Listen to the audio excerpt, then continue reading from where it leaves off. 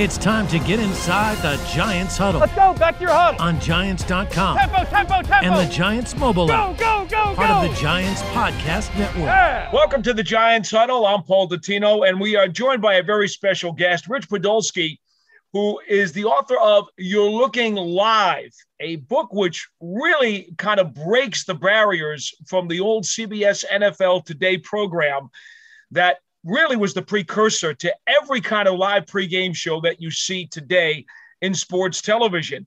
You can always see the Giants huddle on our YouTube channel, and as well as getting all the audio on our Giants mobile app and our website at giants.com. And Rich, the people out there, I don't think they truly understand how this particular program changed the entire landscape of what we are seeing today.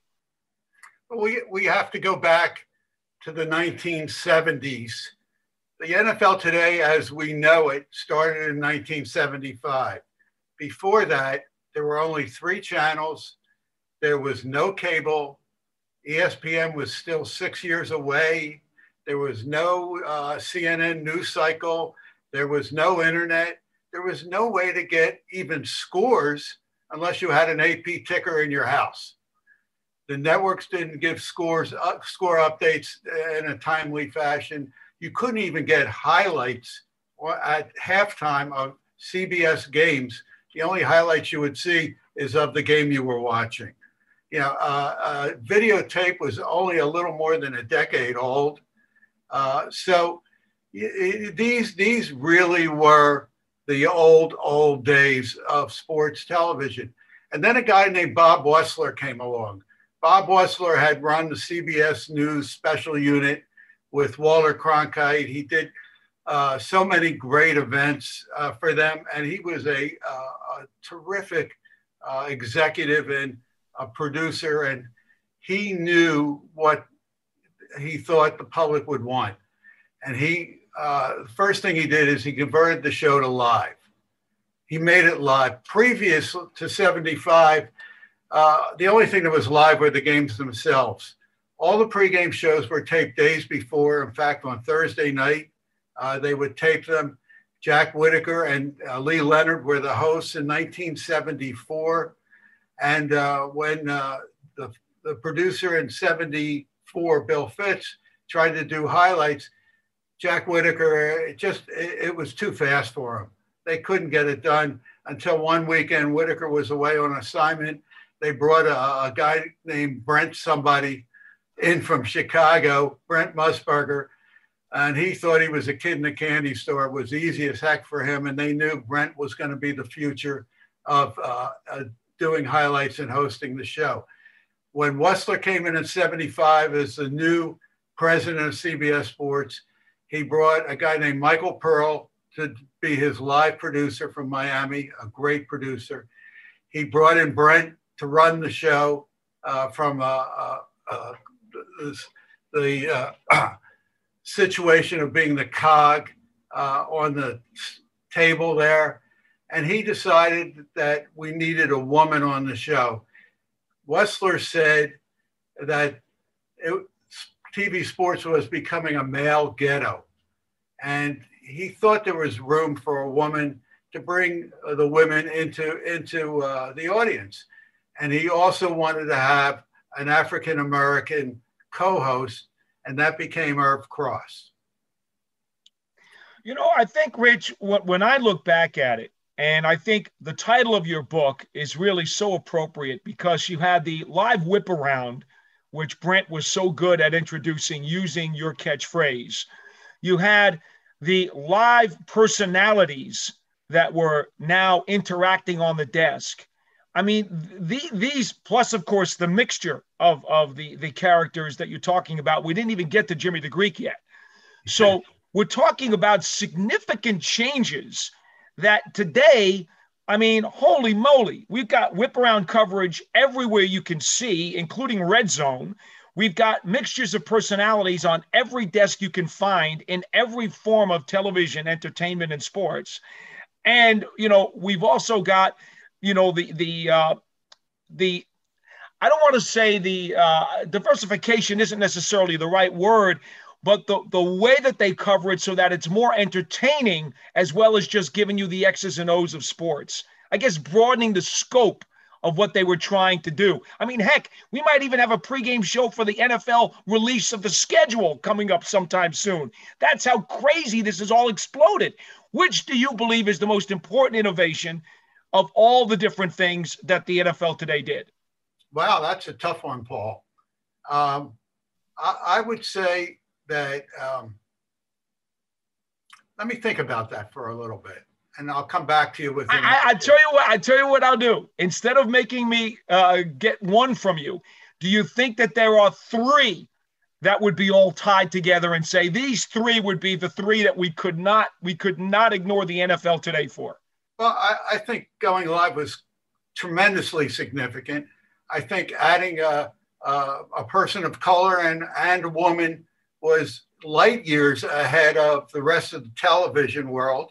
I mean, Wessler grew up in a community in New Jersey, and it was kind of a mafia run community, and he saw a lot of the ills of society, and he wanted to do this to make things available for the rest of the world.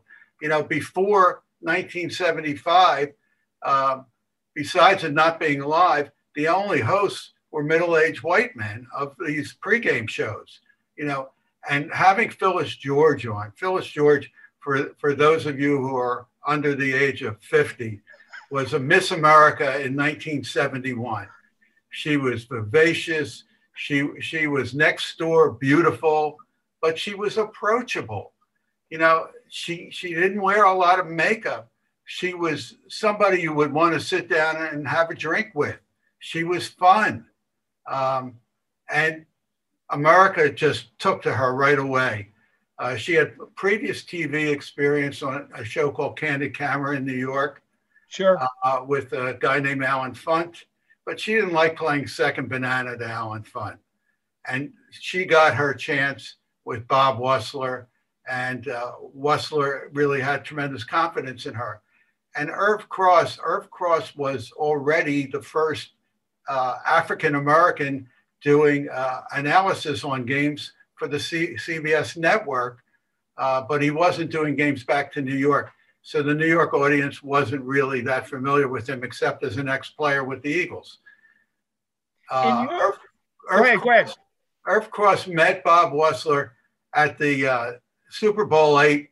CBS was doing the game at the pregame luncheon, and Wessler asked Irv Cross what he thought was going to happen in the game. Well, Irv had spoken to both quarterbacks the day before privately, and he knew what was going to happen in the game. And he told Wessler what the game plan was.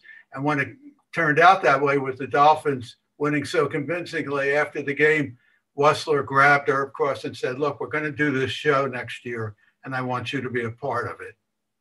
And that's how that came to be. As far as the phrase, "you are looking live," in one of the very first production meetings, Bob Fishman, who was the director, said in the meeting, which included Michael Pearl, the producer, and Phyllis and Brent and Irv, they were talking about how to open the show. And Fishman said, "Well, I've got some buddies that like to bet on the games, and they always want to know what the weather is." And CBS was already doing kind of a whip around, showing the different stadiums. And Brent said in this meeting, that was real early in 1975, Brent said, "Well, when we do that whip around, I could say, you are looking live at Soldier Field in Chicago, where today Walter Payton and the Chicago Bears, et cetera, and you are looking live at Vet Stadium." And as soon as he said, "you are looking live," it was as if everyone had just seen the Mona Lisa for the first time. They knew it was perfect.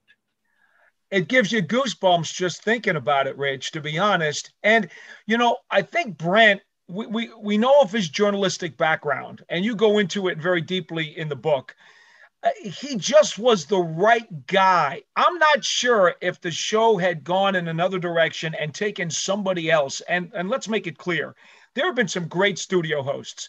Bob Costas and Jim McKay come to mind pretty quickly. And Brian Trumbull. But Brent was the right guy for that job. Exactly. He was so much the right guy. The strange thing about Brent was nobody really knew him. He was a guy from Chicago. He had done a few games for CBS the year before as a play-by-play guy. I think he had hosted a sports spectacular or two, but he was pretty much unknown. And he says this himself. And he comes in and he runs the show as if he was the man in charge for a decade already. And as far as saying "You Are Looking Live," he said that at the beginning of every show for the next 15 years. And then the following year, as you brought up, they brought in Jimmy the Greek to make the gamblers happy and add a little spice to the show. And Bob Wessler had tremendous chutzpah to do this. I mean, the NFL and Pete Rozelle, at least outwardly, were dead set against gambling and didn't want any mention of point spreads on the show. I remember, Rich, when the Greek came on, they used to have this big board, and Brent would be on one side and Jimmy the Greek would be on the other side, and you would see these different categories that Jimmy had picked out, right, for the game. And then he would have a check mark. And let's say there'd be a check mark on the San Francisco side or a check mark on the Dallas side, depending upon, what he thought of each of the categories. And then he would say, well, I think they'll win, rather handedly. And he had to be very careful about, not specifically getting too detailed in his comments. He had 18 categories, and I knew Jimmy very well. Since I was a writer on the show back in 1977, I'm much older than I look. So, but he had, of the 18 categories, he thought team speed was probably the most important one. When Jimmy came to his conclusion, he would say, I think they'll win by a touchdown, or I think they'll win by a field goal. Or sometimes he would say, what does the golfer say when he hits it out of bounds? He yells, 4! And they had fun with it, and in the beginning, Brent and Jimmy had a great time doing this segment, and they really got along well. And Brent was interested in the gambling part of it, and he knew, as well as Bob Wessler and Pete Rozelle knew, that bringing more gamblers to the show and to the NFL would only increase the audience. And it did increase the audience tremendously. I mean, the NFL Today was an incredible hit its first year. It won an unfathomable 13 Emmy Awards in 1975. And it really helped increase the audience for NFL games, and it helped the NFL overtake baseball as America's favorite sport. I think when Jimmy came to the show, I mean, we all knew that he had a legendary niche following with the gambling community. But when he came to the show, he was very gregarious. You know this. He was quite the personality. And I think he added a whole nother level of I don't necessarily want to say humor, but it was just fun to watch him. Even if, look, I was a kid in those days. I didn't know anything about point spreads or gambling, but I enjoyed watching Jimmy because you knew he was going to be very colorful in his presentation.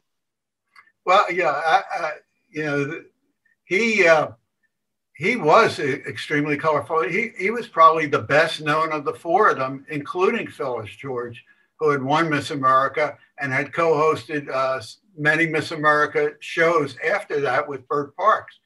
But Jimmy was really well known. He was syndicated in 300 newspapers across the country. And these papers, that was the only way they could get point spreads. So it became very popular. The Greek wrote a column with the point spreads. A guy named Hank Goldberg, who was TVJ sports director down in Miami, he ghosted the column for many years for the Greek, and the Greek was well known. Funny thing about how that came about, the Greek was very, very successful going back to the 40s. He had won over $1 million in 1948 betting on Harry Truman, who was a 20-1 underdog to beat Governor Dewey of New York for the presidency. The Greek was growing a mustache, and his sister said, "Shave that off. It reminds me of Hitler." And the next thing he did is he looked at the front page of the paper and he saw a picture of Dewey with his mustache, and he thought, man, this guy can lose. He did a little research. He thought it was an even money bet, and he went to New York at Lindy's, where they serve cheesecake, where all the bookies hung out with Damon Runyon, and he bet $50,000 getting 20-1 odds. And he was a millionaire when $1 million was a lot of money. He went to Vegas. He opened up some of his own bookmaking shops.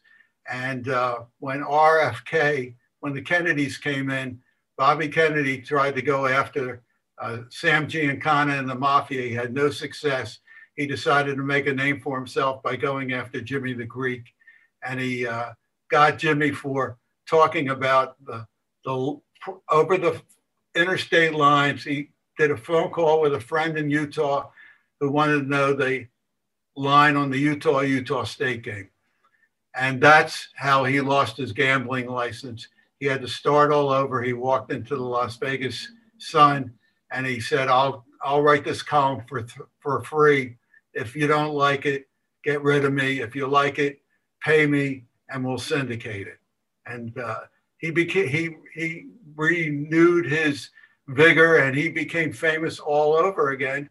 And in fact, he started a public relations firm where Howard Hughes was his big client because Hughes owned all the big hotels in Vegas. You alluded to earlier about how you had written for CBS Sports. Mentions in your book, in the biography, a handful of years you wrote for CBS, for the network. Also, prior to that, a very lengthy career, very well established and respected career as a sports writer. Covered the Dolphins for a while, I saw. Yes. So, I can't even imagine how you must have even felt as someone who was part of that NFL culture and establishment. Greek was becoming this huge superstar for something that was so, in the dark in terms of the way the NFL would recognize it. And now here it is today, where it's not only out there, but it's also sponsoring the National Football League. I mean, you must be shaking your head. And I think Jimmy the Greek Snyder would be absolutely going bonkers today. It's unbelievable, and I got to wonder, turning the tables on baseball. I mean, every inning there's an ad from DraftKings or FanDuel, and you got to wonder, how is Pete Rose not eligible for the Hall of Fame? But going back to Jimmy the Greek, I mean, man, when he came in, it was really, it shook up a lot of people. They were shocked. Wussler went out on a limb, and he knew he had the equity from all his successes at CBS. Before he came to CBS Sports, he had turned WBBM around in Chicago from the number 4 station in news to the number 1. They loved him at CBS, so they let him do whatever he wanted to do. And bringing the Greek in and faintly talking about point spreads. I mean, Rozelle had gone on the record in front of Congress saying that he thought only 2% of the audience actually bet on the games. That's how much Congress was worried about it. And when Beano Cook heard about this, Beano Cook was then a publicist for CBS Sports. When Beano Cook heard about this, he said, if that's true, they all live on my block. All right, let's take it back for a second to the time. We're talking about the mid-'70s, early to mid-'70s. Right. And you and I both know, Rich, at that point, baseball was king here in the States. It was America's pastime. Baseball was by far the number one professional sports draw. And I truly believe that the NFL today and the popularity of that program and getting people pumped up for the games and making it a Sunday tradition was one of the reasons why the NFL started to quickly gain ground.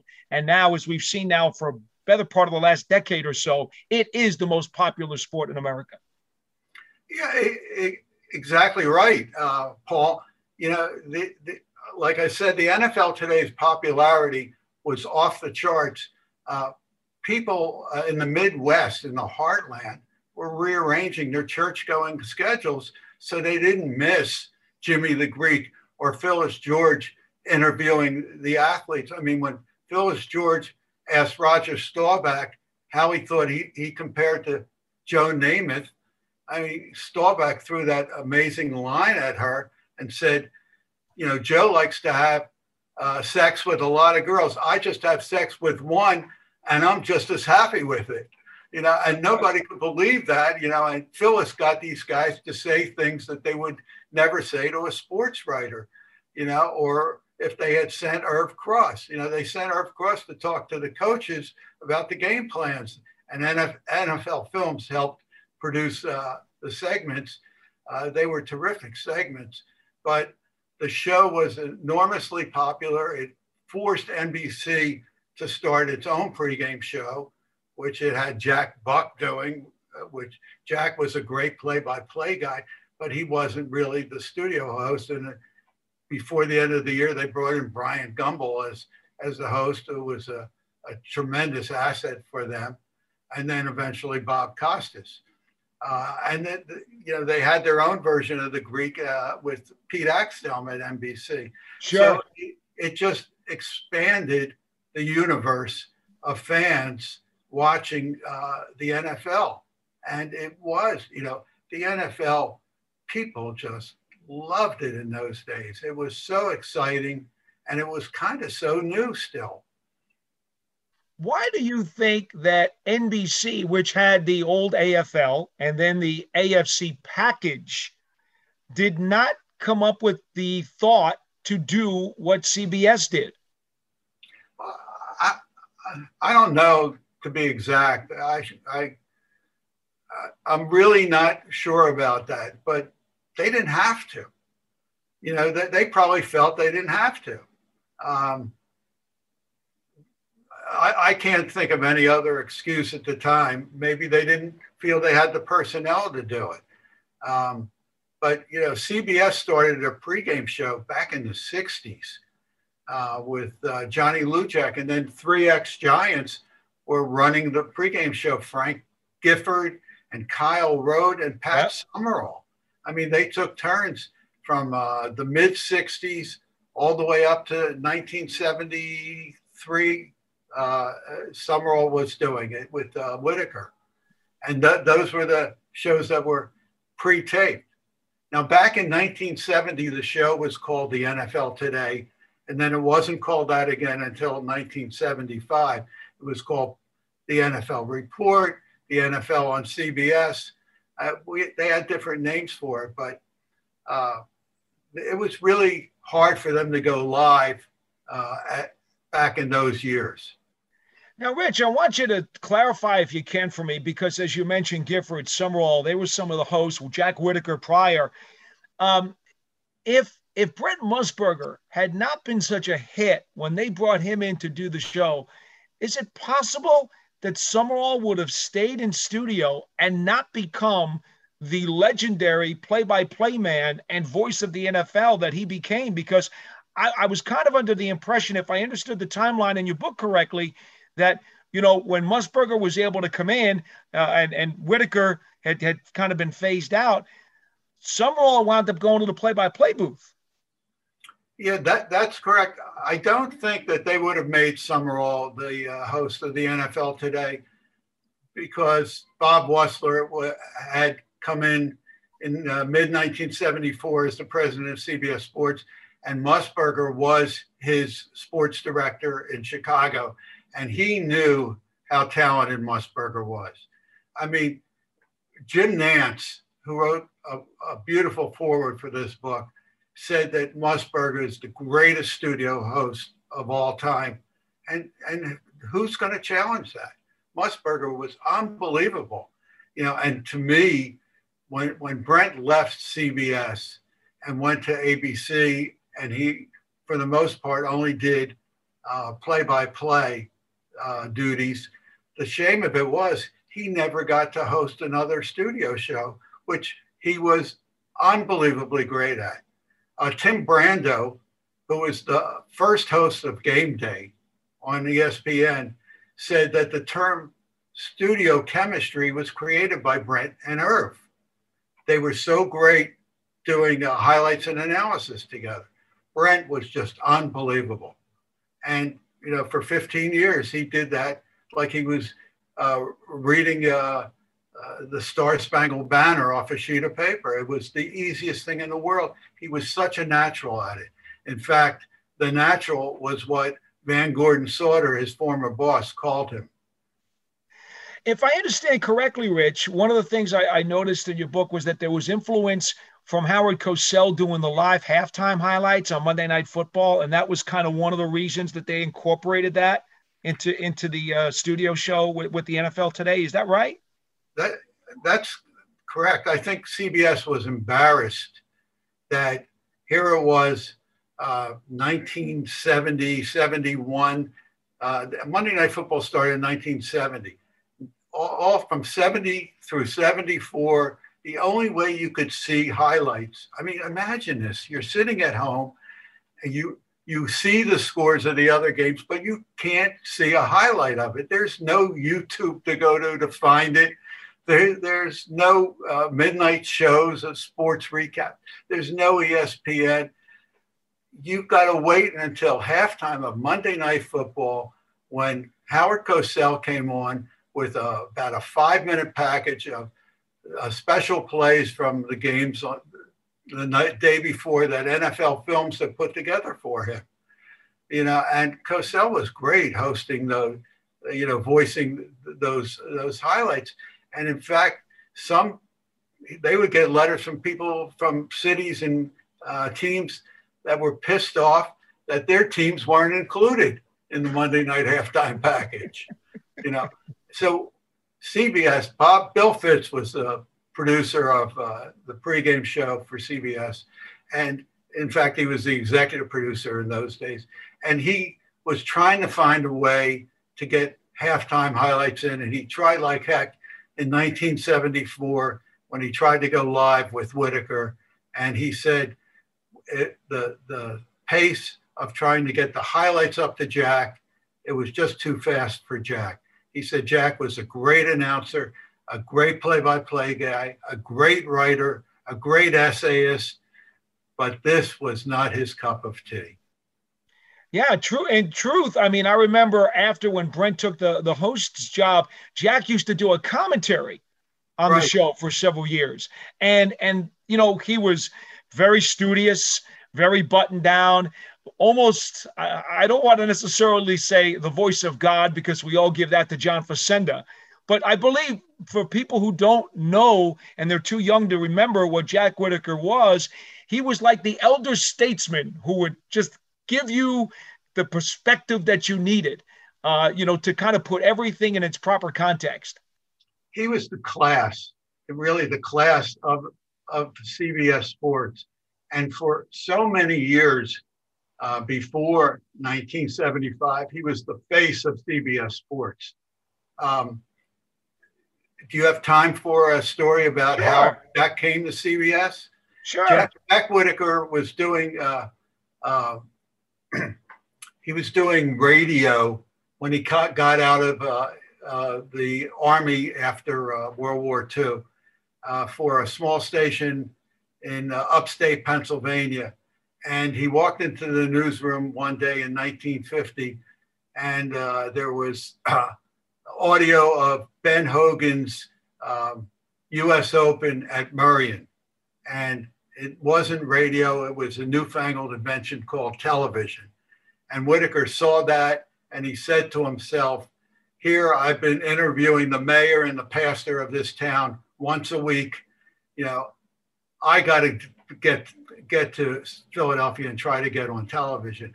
And he went to WCAU in Philadelphia, where he had gone to St. Joseph's College, and he interviewed for the job. And the sports guy had just quit. And they said, "Do you know anything about sports?" And he said, "That's when I made my big mistake by saying yes." And he became, along with Ed McMahon, the two really big stars of CBS in Philadelphia, WCAU. Ed McMahon had come there from the Army as well. From the Marines.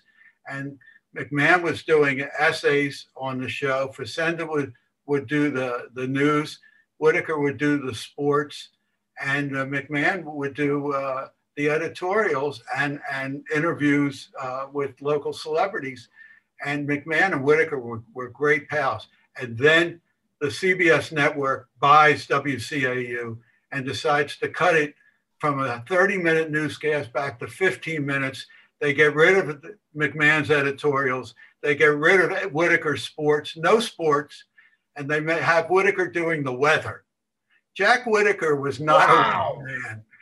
Was not a weatherman. And McMahon and Whitaker thought they were going to be out of a job any day now, and they started taking the train in the mornings from Philadelphia to New York, and went to the advertising agencies that really cast people on the shows, and they tried to get jobs at the network. Well, McMahon got a job as the co-host of a game show called Who Do You Trust? Whitaker got a job as an analyst for the CBS network for NFL games.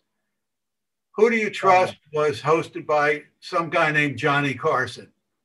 And when Johnny Carson got the Tonight Show, he took McMahon along with him. Whitaker was so good doing the games for CBS, they asked him to do CBS Sports Spectacular. They asked him to do horse racing. And all of a sudden, he was on the staff, and he didn't need WCAU anymore. But that's how Whitaker got to CBS, and he was the most important guy at CBS Sports. And then Summerall came along, and Frank Gifford came along, and they had an incredible lineup. It's incredible how the spider web intertwines so many of these jobs and these names and these personalities. You know, it's funny too. We mentioned earlier about Summerall, how his fate wound up turning and becoming a play-by-play guy and the voice of the NFL. Frank Gifford, many people nowadays don't remember that he was with CBS.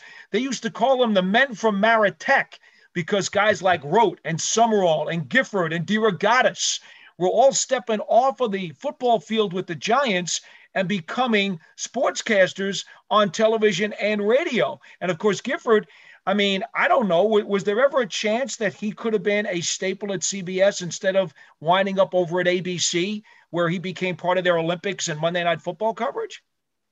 Well, he was a staple at CBS. Early on. But early on, and Bill McPhail, who was then the president of CBS Sports, he loved Gifford, and he gave him his blessing when Roone Arledge wanted to hire him away to do Monday Night Football.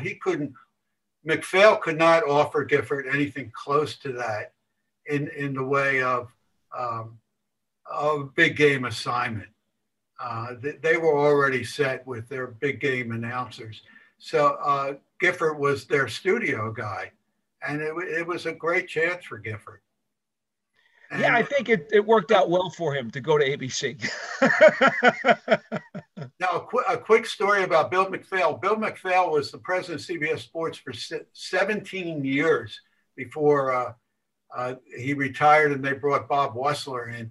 But in 1970, when he was the president and Bill Fitz was producing the NFL Today, Bill Fitz had a woman by the name of Marjorie Margolis producing features for the pregame show, and she was even the face and the voice of some of these features on the show. She was really the first woman on the NFL Today. She had come from WCAU as well, and she had done the first 2 or 3 weeks feature stories, and she knew her stuff. She was pretty good. And one morning, McPhail calls Bill Fitz in his office and says, this Margolis woman, she can continue producing, but we've got somebody else who's going to do the announcing of these features. And he said, who's that? And he said, the Winston Cigarette Girl. And he said, who? The Winston Cigarette Girl is a friend of Frank Giffords. She's out of a job because you can't advertise cigarettes on TV anymore. Now, this woman, her name skips my mind at this moment, but she had done a spot. She was very sexy brunette. She had done a spot called Me and My Winstons. It was a song and dance number, and she was very popular. And Gifford knew her husband, who was also an executive at CBS, and that's how she got the job, Margolis. And she became so popular with the press that the New York Times did a feature on them, and so did TV Guide. And Margolis was quoted as saying, well, we're doing these so the women don't just sit there and knit while their husbands watching the game or open beer cans for their husbands. Rich Podolsky, You're Looking Live is the name of the book. This has been such a thrill. Before we go, I'd like to ask. That you could hold up so the people could see it. There you go. There you go. We can see it there in the camera. Thank you. Could you kindly give us, if there's just one favorite memory you have, and there are so many in the book, you put so much time and effort into it, and I can't tell you how much I thank you, because I grew up with that program. And so it just took me back. The smiles on my faces, as I continued to read page by page, was rather wide. So you really did me a tremendous amount of good to put this book together. But is there a favorite memory of all, one scene, one show, one instance that you would like people to know years from now that they could just like hold on to? In 1980, the Greek had been on CBS Sports for 5 years now, and Brent and the producers were getting a little tired of his quote unquote inside information. It all seemed to be coming from his pal Al Davis. And on the set, that's all he talked about was Al Davis. And they were a little tired of it. But on this one particular day in October of 1980, the Greek had a news flash that nobody else had, and it was really a big deal. Notre Dame was going to fire Dan Devine and hire Jerry Faust, a high school coach from Akron, Ohio, when the season was over. Nobody else had it.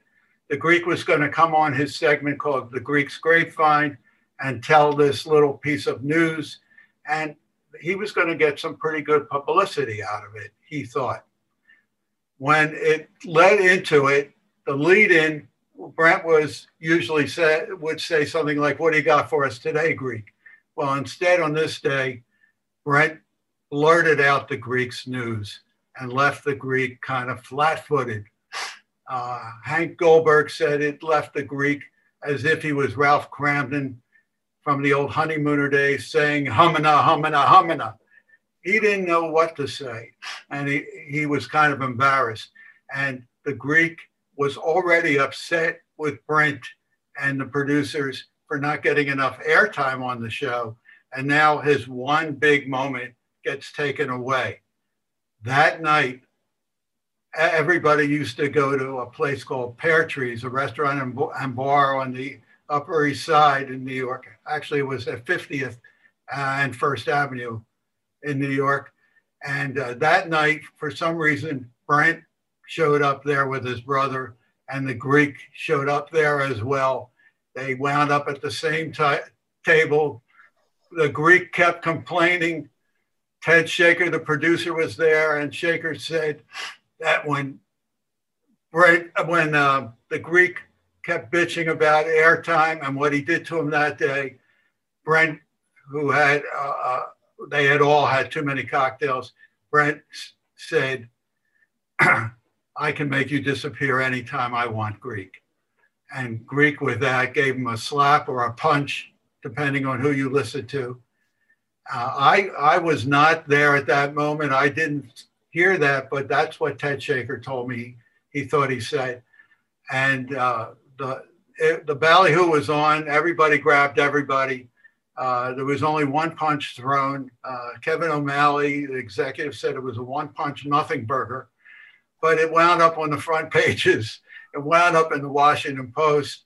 And Van Gordon Sauter, who was the president of CBS Sports, a lot of people thought he was the one who leaked it because he was looking for the ratings the following week. And I wrote that show the following Sunday, and we started out ringing a bell as if it was a fight, and everybody had boxing gloves. That was my favorite moment in the book. Oh, I was in round one. Folks, if you want to read about the rest of the 14 rounds, hold it up again. Rich Podolsky, you are looking live. It is a fantastic read through the entire creation of CBS Sports' NFL Today. It has had so much influence on everything we do when we watch the National Football League and, quite frankly, even other facets of television. Rich, it has been a joy to speak with you. We hope to see you out at MetLife Stadium. Make sure you say hello, and we wish you the best of luck with the publication. Just let me know what window you're leaving the tickets at. You got it, Rich. Be well. Rich Podolsky here on the Giants Huddle. You can catch this show at our entire archive of New York Giants podcasts on Giants.com and the Giants mobile app and podcast platforms everywhere. Until next time, I'm Paul Dottino. We'll see you then.